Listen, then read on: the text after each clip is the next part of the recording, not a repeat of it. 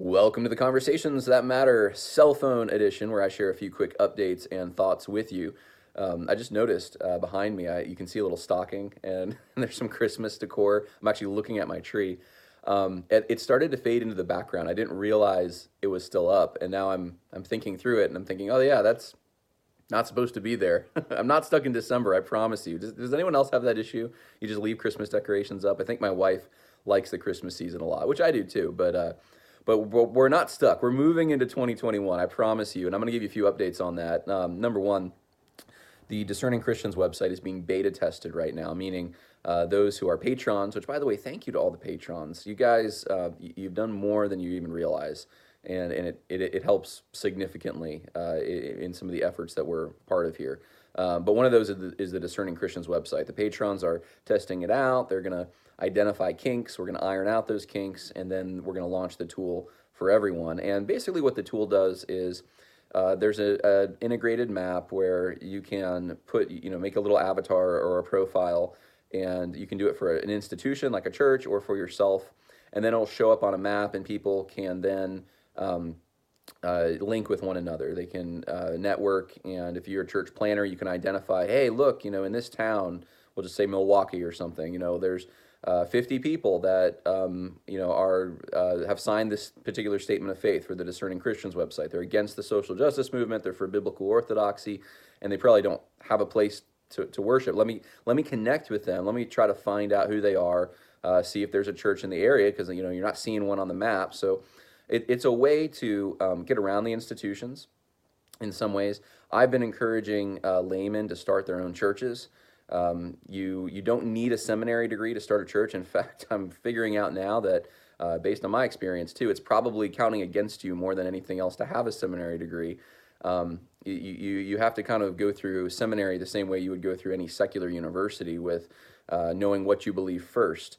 And those who don't, who weren't solidified in that, ended up getting somewhat indoctrinated, unfortunately. And so sometimes your local carpenter or I don't know, rancher or something, could be, who just loves the Lord, who's read his Bible for years, may be a better option than a seminary grad who's never had maybe a lot of real life experience. That's not across the board. I'm not bashing people who go to seminary. Believe me, I'm not. I went, but what I'm encouraging people to network with each other and find people of like-minded faith, because I realize I get the emails all the time from you guys. Last year was rough, and you realized really three things: through the COVID lockdowns, where churches in some cases were locking down for months. Some of them are still locked down. Then you had the BLM protest, and some churches wanted to get on board with that, or others, a lot of the more conservative churches who didn't want to get on board, just didn't even mention it. Maybe a tendency to just not really think through what their laymen are facing, and so going through the Bible, but not really addressing what's right in front of us, addressing the questions that laymen are having. And then you had the election, and that just opened a lot of people's eyes to where many pastors' priorities, unfortunately, were. So you're churchless now, a lot of you, or you're just driving long distances to find churches. And so I want to give you a tool that can help you guys connect with one another, and that's what we're doing. That's the mission with that. So thank you for all the patrons who are beta testing that. Thank you for all those who have supported me and some of my efforts. And I'm going to give you a few other things that are going on. I should mention this. One idea I have, this isn't, we haven't started towards this, but maybe having a Discerning Christians conference. And I might crowdsource that later in the year. We'll probably have to find a state like Florida that's actually open, but we'll have to divide the work up, find some people who are willing to volunteer to help put something like this together. But I think it's necessary, and there's some voices that I think are really good on some of these subjects. Some of these subjects you all have questions about, but you're not getting a lot of answers on. And I'd love to get us all in a room for mutual encouragement and education, but more so the encouragement. That's why we have conferences, sharing of resources. So I'm thinking through that. That's probably something more in the spring that I'm going to start looking at. I think by then we'll know kind of more what the fall is going to look like in the spring. By then the Biden administration will be doing whatever they're going to do, and we'll probably get at least somewhat of a sense. I'm hoping. I don't know. We could have another emergency, and in their minds, fake emergency, and then we all have to shelter in place or something. But anyways, thinking through that, some other things that are going on. Today's actually a writing day for me. So after I'm done with this video, I'm gonna go and I'm gonna keep plugging away. I've been pretty negligent over the past few weeks because I've had a number of other projects, but I'm gonna get back to writing a book against social justice, more of an apologetics book. And I'm on chapter 2 right now. I've been on chapter 2 for 2 months, so we're gonna get to hopefully chapter 3 by the end of this week, and I'm expecting it to probably be, I don't know, 7, 8 chapters or so. But if I really put my nose to the grindstone, I can get this done in a month, and then probably out to you in 2 months. It's just there's a lot of things going on. So I hope you all enjoyed the little kind of almost like a mini doc about Tim Keller I put out there. If that's the kind of content you like, let me know. I'm trying to put my efforts into the places where they're going to bear the most fruit. And I did a poll on Twitter and on Facebook, or sorry, YouTube, and it looks like people really like that kind of stuff. They like the political and social commentary first, which I'm going to give you in a minute, but you all like the historical stuff as well. And so I think that's actually indicative of something. There are some men, you can follow men who are able to exegete a passage, right? But there's a demand for people who not only can exegete a passage, but also apply a passage. And that requires understanding something about life and having actually kind of a bird's eye view of the time in which we live, where it's going, how knowing something about history, knowing something about philosophy. We're lacking that big time right now in Christian conservative circles, and I think that's my just theory that's why people like that kind of content, at least judging from that poll. Other things going on today, right now, I'm pretty certain, right this instant, the editor for the Nini's Deli documentary is hard at work. We're putting this thing together. We're getting it out to you as fast as we can, and we got other ideas for other documentaries that could be done. And I think I'm going to be taking some steps. I think one of the steps is I'm going to really reduce significantly my my business income. I'm actually going to just probably keep like 2 accounts, and that's going to be so minimum. It's almost like a side hobby, and I'm going to start devoting more time, at least for now, to this issue of social justice and evangelicalism, but even more broadly speaking, as we head towards this great reset, and we're kind of already in it, how answering some of the questions that Christians have, trying to build opposition networks that are willing to oppose, willing to name names. It's so important. So that's one of the things that I'm trying to do, and I'm also, even if we don't have full funding, I think I'm just going to take a step forward. And as soon as we're done editing this, I'm going to have the guys who are helping me out start traveling and doing some more work on some other documentaries that we have ideas for that we think would be very beneficial for you and for everyone. So a little bit about kind of what I've been up to, what you can expect for the next few months to a year. Other things, I wanted to comment on some things and give you the main thing I'm probably going to be working towards is why we're seeing kind of what we're seeing. And I have to be careful how I go about this, but we're seeing something that parallels, in my mind, something that happened in Germany in the 1930s, and in regards to the church, because I've had to study this fairly extensively. Not, I'm not going to say I'm a world expert or anything like that, but I've had to read a number of books about the church, primary sources about the church in Germany, and so I want to kind of draw some parallels, just point out some things that are similar and concerning, and then give you kind of what I think would be what a better way might be. And so we're going to be kind of working towards that. But I saw this morning on Twitter, Phil Vischer, VeggieTales guy, he has gone hard left. I'm not sure.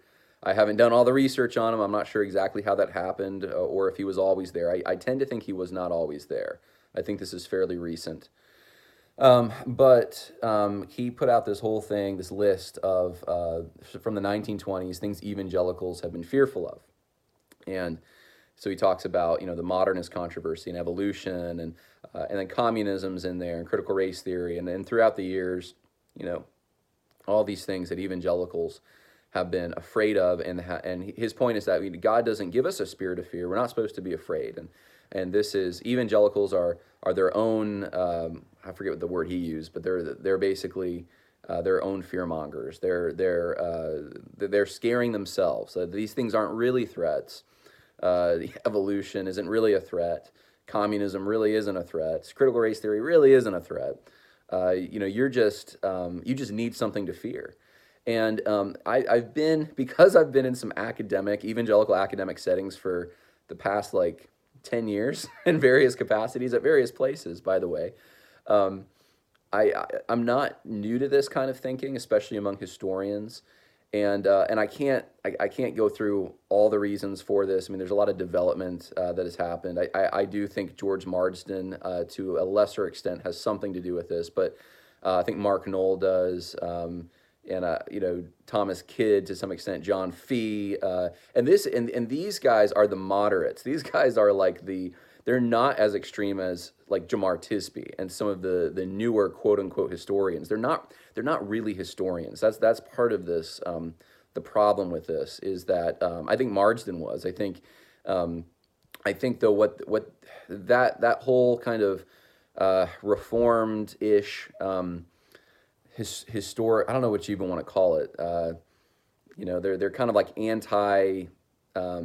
they're anti-populist American religious right stuff. Those guys were, and they wanted to take this very intellectual approach in their minds to the history of evangelicalism, and so they've been responsible for writing a lot of the modern histories that are used. And there's some good things in them. I'm not bashing all of it, but the people that have followed in their footsteps have kind of gone 3 more steps than they are, and they are taking some things that have been said about evangelicals, like really since the religious right, that they're just these fundamentalist, fear-mongering people, and they're taking that like 3 extra steps and basically putting them on our Adorno's F scale. Like they're basically 2 steps away from becoming a Nazi. That's what an evangelical is today.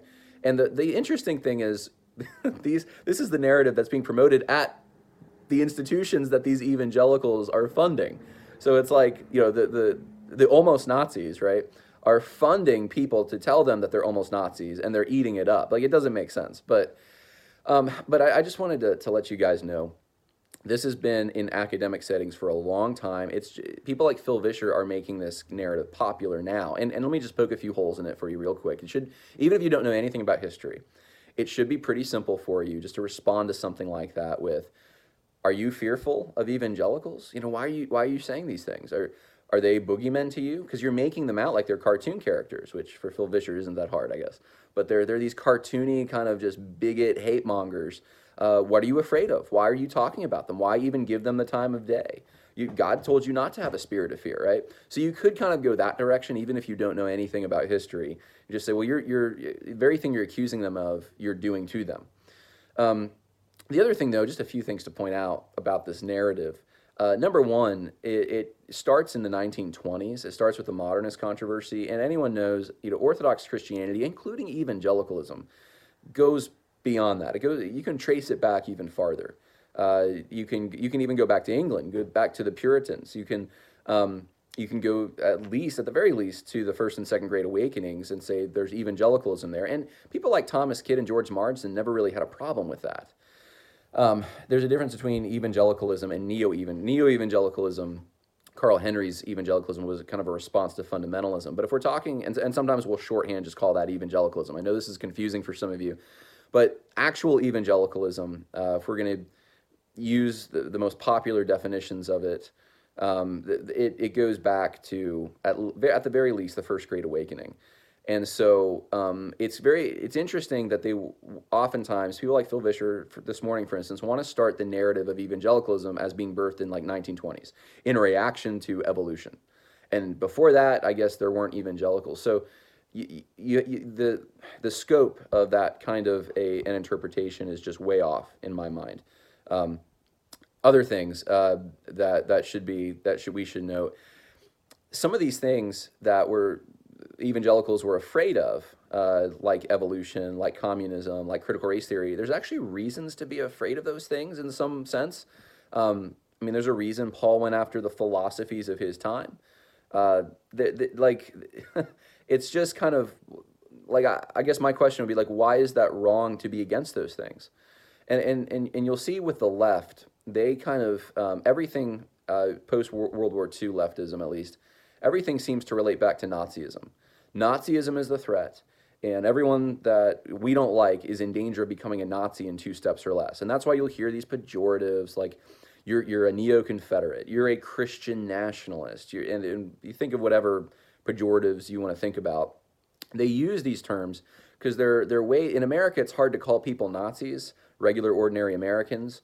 But if you can say that, they're a populist national Trump supporter, and that's like being a Nazi, then you can kind of make that attachment.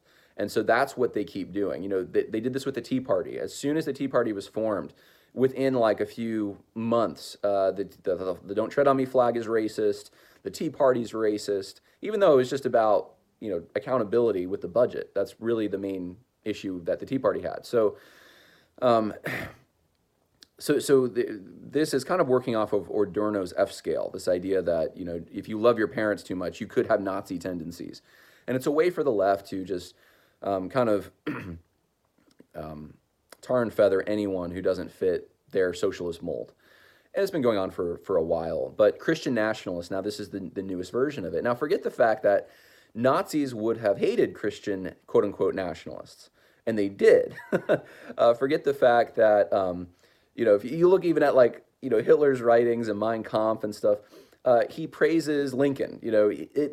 The Confederates, we're jumping now regions and we're jumping across history, which is a dangerous thing to do in some ways. But the Confederates of the 1860s in the United States would have been totally opposed to the political theory of the Nazis. The Nazis were consolidators into a modern state. Get rid of the Weimar Republic. We don't want that. Confederates were decentralizers. So all that to say, that it's a stupid historical narrative when you start trying to come up with all these other categories to make them Nazis, and then so you can vilify them.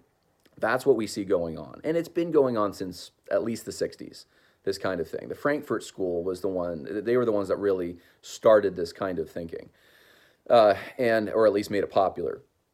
And so that's another hole that I find in it. It's cartoonish, so overly simplistic. It gets the scope wrong. And then it also just, it doesn't interact with the charge that these are actually legitimate fears. Communism is a legitimate fear. So is evolution, Darwinian evolution.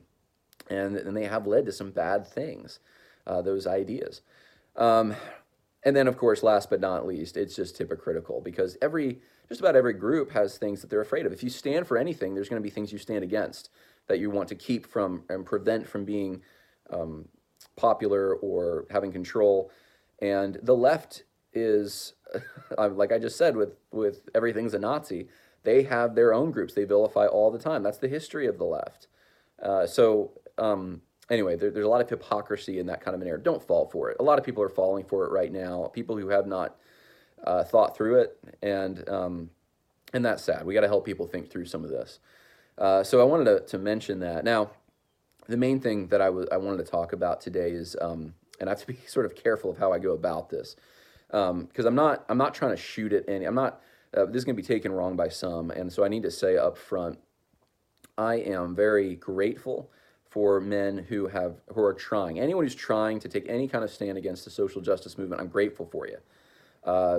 Not going to rain on your parade, if that's truly what you're doing.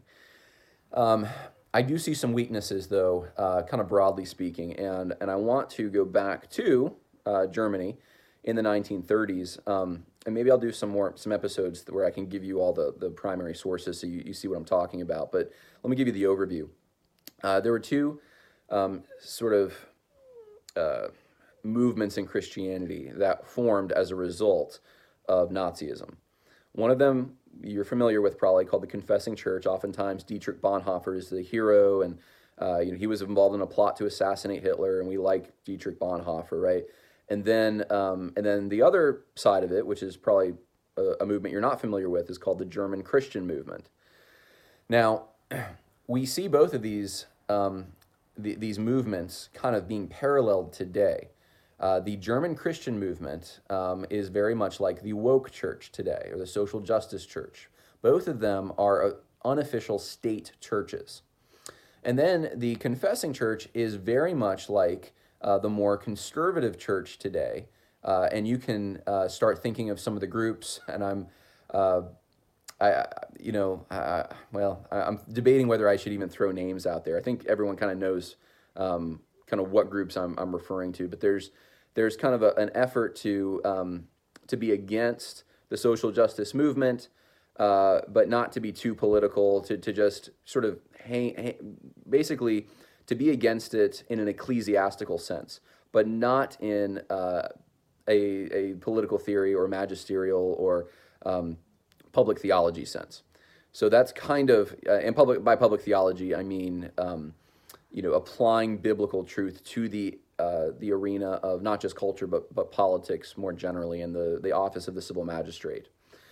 So one person I think that doesn't fit into that category would be like someone like a Doug Wilson, who he does think in not just the ecclesiastical category, but also in the category of what does God expect of Christians in a civil society? What does he expect of the civil magistrate? That kind of thing. So that's not what I'm talking about. What I'm talking about are other than the mainstream kind of evangelical reformed-ish groups that are trying to take a stand.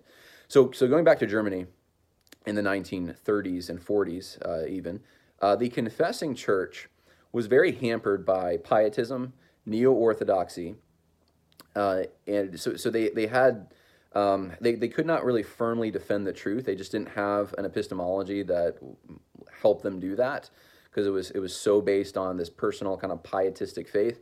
They were also very, and here's where I see a parallel, they were very concerned about ecclesiology, and that's kind of where their opposition ended. So Bonhoeffer is somewhat of an exception to this, but most of the confessing church did not have a huge problem. I need to backtrack. Many of the people in the confessing church did not have a problem with the Nazis' political agenda necessarily, what they knew of it in the 1930s. They had a problem, and this is where the confessing church took their stand, if you want to call it that. They had a problem with the Nazis infringing on the church. So, you can do whatever you want with the government. Go, invade some countries, I guess. I don't know. You can be anti-Jewish. Many of them were. They were anti-Jewish, anti-Semitic. They thought that they wanted to even. I have quotes from confessing church leaders saying that the Jews are a problem. Hey, I'm glad the government's addressing this issue, but they had a problem as soon as the Nazis wanted to come into their church and say, well, take that cross down, put a swastika up there, put Mein Kampf in there in the place where the Bible used to be. Like, these are the kinds of things that made them upset, nervous. Hey, don't tell us what to do inside our church. And so broadly speaking, that was the issue that the confessing church as a whole kind of had. It was, don't infringe on our ecclesiology. We are the church. We are an institution. You do not get to dictate to us what we are, who we are, what we do. And they're right about that. We see the same kind of thing today, though. We see the conservatives tend to want to say, hey, government, you can't tell us, now that many of them now are starting to figure out, at least, many shut down initially, and then now they're starting to come around and say, oh, wait a minute, hey, the government, wait a minute, what are they doing here? This isn't even a huge, like a real pandemic. Why is the government infringing on our ability to meet, especially when liquor stores can be open and abortion clinics and this kind? So they're starting to put two and two together, and you saw. I'll just put one name out there. John MacArthur is a good example of this. Someone who initially shut down, gave Romans 13 as his reason for why they had to, and after a few months, finally said, "No, we don't have to do that," and then kind of took a courageous stand that we are all supporting him for. I was overjoyed to see. And now if you listen to what he says about Romans 13, he now says, well, that doesn't mean that the government has authority over the church. Well, it kind of did before, but now it doesn't. And I think, and I think I've talked about it on the podcast, why I think many pastors are going through this. We've never had to face some of these questions. in our country like this, and now we're having to face them. And some pastors are working through it, and they're coming out the other end, and they're realizing some things. But most of the opposition, like the confessing church in Germany, is from an ecclesiastical vantage point. It's not they're not combating the social justice religion with a robust public theology, with an understanding of what God requires of the civil magistrate, with an understanding of what the purpose of government is. They're not being prophetic in that sense. Now, I don't encourage anyone you need to study. In fact, I should have brought it. I have a book I'm going through right now that's specifically on this topic. I'll talk about it more on the podcast. That it was written by, I believe it was a Puritan who wrote about the civil magistracy. And I have a number of books that touch on this. And I've read pretty extensively the Black Robe Regiment and many of those pastors and what they believed. And you can go back to the Covenanters in Scotland. I mean, we actually have a very rich history that is pretty much ignored at this point by most even Reformed evangelicals today. They're just not aware of it. And ignorance is understandable. But we can't be ignorant any longer. We're going to have to start doing some of this research from the text of Scripture, from our traditions, to see how these texts have been interpreted and applied in various situations. And that's not, in my opinion, being done right now. What's being done is the same thing the confessing church did, which is, just, hey, basically government, the church's role is different than the government's role. And the church isn't supposed to be following the culture. I mean, that's kind of the best defense that can be leveled by most of the conservatives out there. And it's not adequate. It's actually, in my opinion, it doesn't understand culture completely either. How multifaceted culture is, how religion, separating religion from culture. Actually, religion's part of culture. It's enmeshed in culture. Not the world, because oftentimes culture and the world are conflated in these more conservative circles, but they're not the same thing. So if you start with a good understanding of what culture is and what God's plan for culture and for nations and for people and for the church are, I think you avoid this and you're able to have a very robust response, which is what I've tried to do on this channel, a robust response to that movement and a biblical response as well. But not just an ecclesiacentric response, because that's not going to work. It did not work in Germany. It's not going to work here. And one of the reasons it didn't work in Germany is because there's a sort of a naivete to it, that the government is the modern state is just going to leave the church alone. If we can just convince them to leave us alone. You're not dealing with the government. You're dealing with an opposing religion. Nazism was a religion in and of itself. That's the thing that I think many of us miss. Nazism was a holistic. There's nothing outside of Nazism. It's all encompassing, and so the church is part of that. And so you have to defeat the ideology itself from the root. You can't say, well, it's fine, you do your thing, but leave us alone. It's not going to happen. It's not going to work. Let the church be the church. No, they're not going to let the church be the church. You don't understand. So that's what I see kind of going on in that world. Now, and one of the things, I saw a clip the other day that wasn't like totally off, but it was at a conference that it was some more conservative people, and the clip was it was of a pastor going after like discernment ministries. And basically saying, well, discernment ministries, if you're not attached to a church, if you're not, if you're just a guy on the internet, then you're thriving on controversy. Your success is when you're able to be controversial and stir up trouble. You're just stirring up trouble is what you're doing. And I've seen this before. And the people that usually advocate this, I don't think I've ever seen them name who they're talking about, what they're talking about. But they're very adamant about it, and that's a huge problem right now. And I wanted to make this point. It is very possible that there are quote unquote ministries out there that are not attached to local church accountability, and they're just trying to thrive on controversy. And okay, That's very possible. I mean, I'm thinking of a few. They're very small platforms that I could think of this being a problem in. I don't know whether people like that are talking about me or others. They never name who they're talking about. I mean, it doesn't apply to me. I'm a member. I'm a member in good standing at two different churches. I've, at one church that I travel a lot, just so people know, and I go back and forth between New York and where I live currently in Virginia. And at one church, I'm very, I have the sanction, the unofficial sanction of the leaders there. And I've certainly helped them through some of these questions. At the other church, as far as I know, there's no problem with anything that I'm doing, and I'm constantly making it very clear to leaders at both churches. I've taken a break from the trajectory of my life, which was to go into pastoral ministry. I'm taking a break to deal with this issue because I think it needs to be dealt with. If you ever see anything that you're concerned about, come and talk to me about it. I believe in that authority. I think it's very important to have that authority in your life. And I certainly have it. And I'd say on a weekly basis, I talk to one church leader, sometimes two, about what I'm going through and how I want to respond and all that kind of stuff. So I don't think that critique, if that kind of critique is supposed to be leveled at someone like me, I don't think it applies, but I don't know. Maybe it's not about me. Maybe there's other people with small platforms who it's talking about. But the point I really want to make is that that kind of a critique is against people with really small platforms, and it's like going after a mouse when there's an elephant in the room.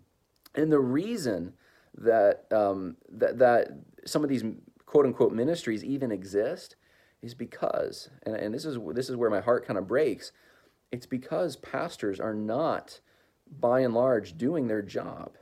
I'm not accusing anyone in particular, but I'm saying there's a demand for people that speak the truth and will oppose evil, false teachers, etc., because pastors aren't doing it. And I've tried to point this out, even within the last week on social media, that there's a number of pastors and who have no problem naming names when it comes to the prosperity gospel. They'll go after Benny Hinn and Joel Osteen, and the list goes on.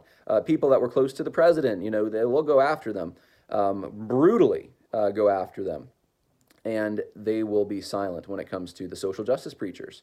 I'm not going to say anything about Jemar Tisby.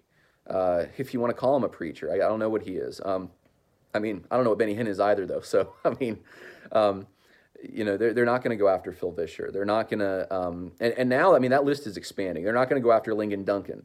They're not going to go after, in my opinion, Mark Dever. They're not going to, these are the more moderates in a sense, but I've shown you some of the things that they've said and have said. They're also social justice preachers at this point. They're not going to go after Tim Keller. They're not going to go after, by name, they're not going to go after the professors at Southern Seminary who are pumping this stuff out. Or have pumped it out, and the list just goes on and on and on. You know that it's an overwhelming list of names that I could, off the top of my head, just give you of people who are promoting the social justice religion and ingratiating themselves to the state. So that mixture of the state power with the social justice religion is exactly what the German Christians tried to do. They tried to say, hey, we're Christians, we're going to keep our Christian identity, and we can help you, state. We think what you're doing is good in Germany, right? What you're doing against the Jews, it's the anti-Semitic, that's a good thing. We're going to help you out. We're going to make sure, I'm going to show you guys, I'm going to virtue signal to you, you Nazis, that we in the church also are going to purge, and this is literally what happened, guys. We're going to purge our hymn books. We're going to take out A Mighty Fortress. We're going to take out anything that could be referencing anything pro-Jewish or pro-Old Testament even. We're going to we're going to go through Scripture, and we're going to interpret it in such a way that the Old Testament is this Jewish thing that doesn't apply, and we're going to downplay it. And actually, towards the end of World War II, they were going to purge the Bible. We're going to actually come up with their own Bible. But that's what they did. They tried to ingratiate themselves to basically parallel everything that the Nazis were saying and find a parallel in the church. And you think it might be silly, that sounds stupid. They were not dumb people. If you look at some of the writings of those guys, they have scholarship. They go into detail about the Aryan Jesus and they try to prove it with the best scholarship of the time.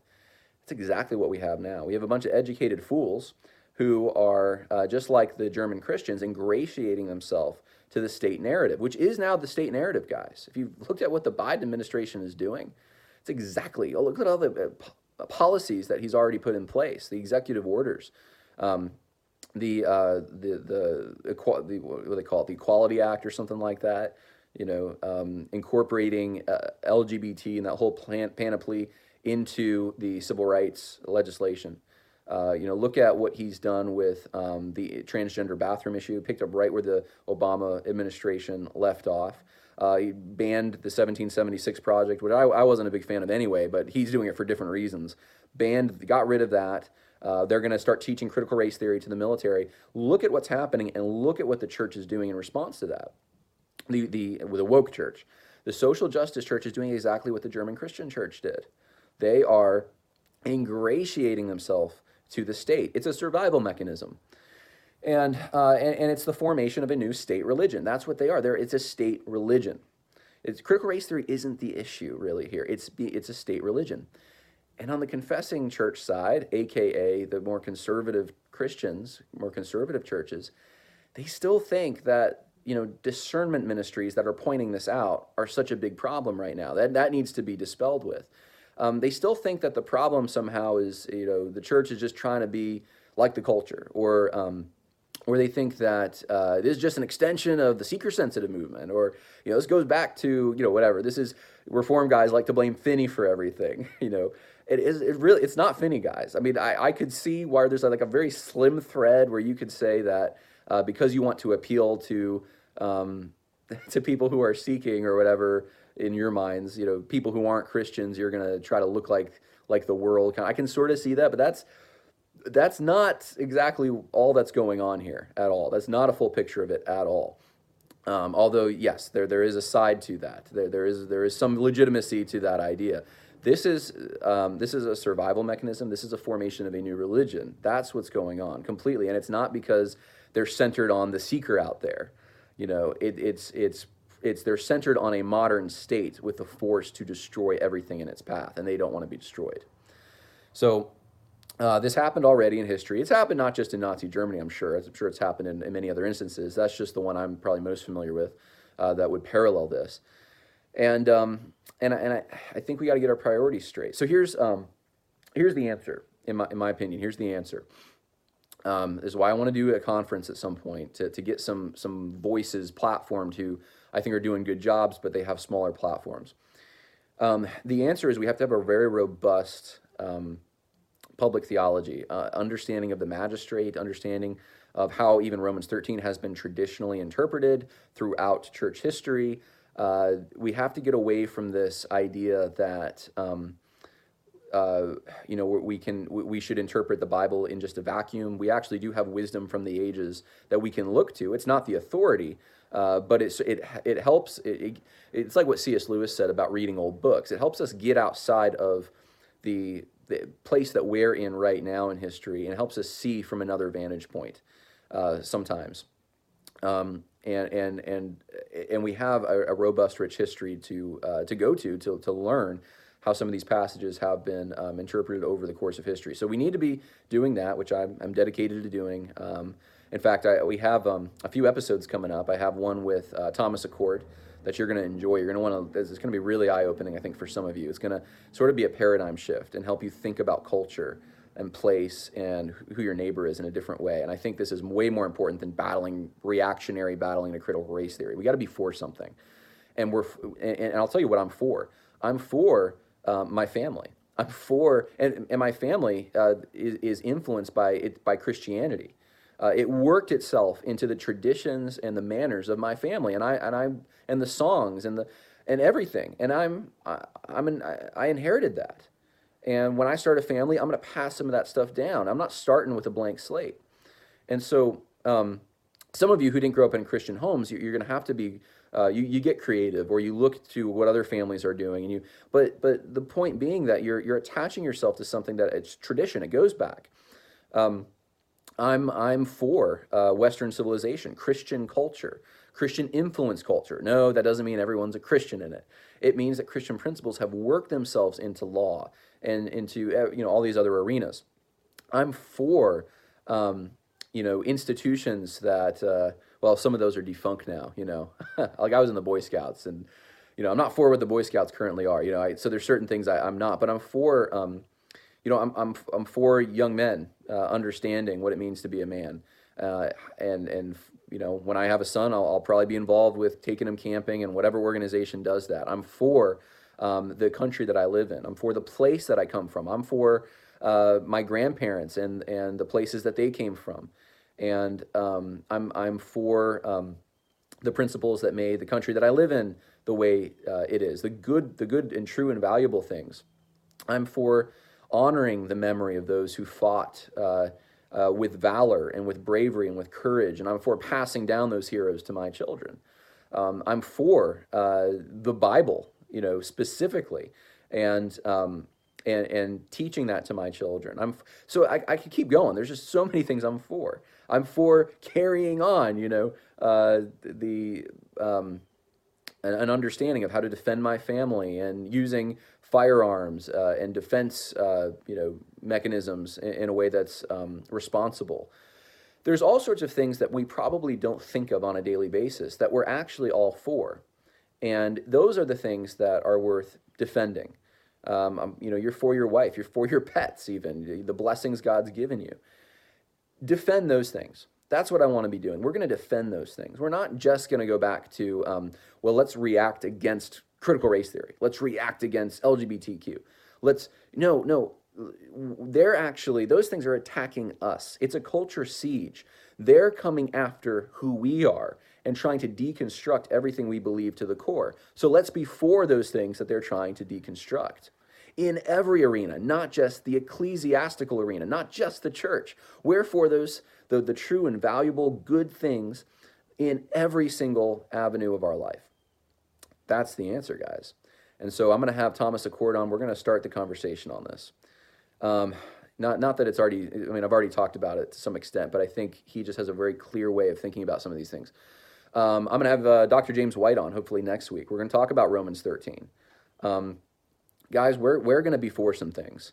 We're for, the Discerning Christians website. It's not the anti-CRT website, right? It's the Discerning Christians website. We're for discernment, right? So yes, to be for some things means you also need to be against some things. Absolutely true.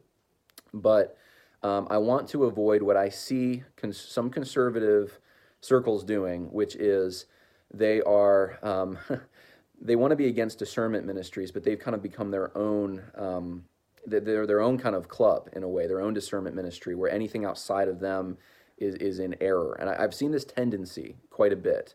It's not everyone I'm not accusing all conservative pastors of this or anything close to that, just so people don't misunderstand. I'm just saying I see a tendency out there. I can think of names, and I want to encourage those people because they're on our side. Even if all they understand is, we have to have a good ecclesia. Okay, good. That's a good start. Let's branch out. We need to be tackling the questions Christians actually have.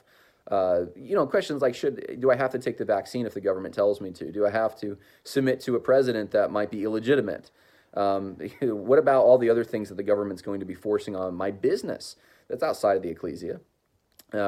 What about, I don't know, the list just goes on and on. Educating your children and what traditions and symbols and things should I keep?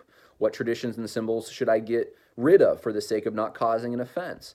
These questions they're not even hardly approached in a certain more conservative demographic. And it just parallels kind of what the confessing church did. And I don't want to fall into that category. So we're going to need to be more robust. And there are some groups out there that are being robust. I'll tell you what. They're not mainstream yet, but I think I think there's a demand for it, and hopefully it's not too late. We always, ultimately we're for the Lord. We're for the world as He created it, the natural world. We're for the natural revelation, for special revelation, and we want to defend the world as it has been created, as it is, and not the reconfiguration Satan and evil forces want to recreate the world into, something that is not in the image of God, not according to his plan. And that's what we're doing. And that's what I'm going to continue to do. So I don't know. I hope that helped you guys out. This was much longer than I thought it would be. My short little podcast, my cell phone, smartphone podcasts here, but which are supposed to be short. But I hope that just helped you guys kind of get a vision for basically where I want to go, what I want to do. And look, I want to encourage the guys that might be ignorant or may not see the full picture. We want to help in that as much as we possibly can. So I need to get to writing now, but hey, God bless you all. Thank you for your support once again, and I appreciate it. God bless. Bye now. Save big money now on new siding from LP SmartSide at Menards. Update and beautify your home with your choice of 13 timeless colors of pre-finished engineered siding. It's durable and includes a Sherwin-Williams factory finish paint warranty that means no painting for years to come. View our entire selection of siding from LP SmartSide today. And don't forget to check out our flyer on Menards.com for all the great deals happening now. Save big money at Menards. When you need mealtime inspiration, it's worth shopping Kroger, where you'll find over 30,000 mouth-watering choices that excite your inner foodie. And no matter what tasty choice you make, you'll enjoy our everyday low prices, plus extra ways to save, like digital coupons worth over $600 each week. You can also save up to $1 off per gallon at the pump with fuel points. More savings and more inspiring flavors make shopping Kroger worth it every time. Kroger, fresh for everyone. Fuel restrictions apply.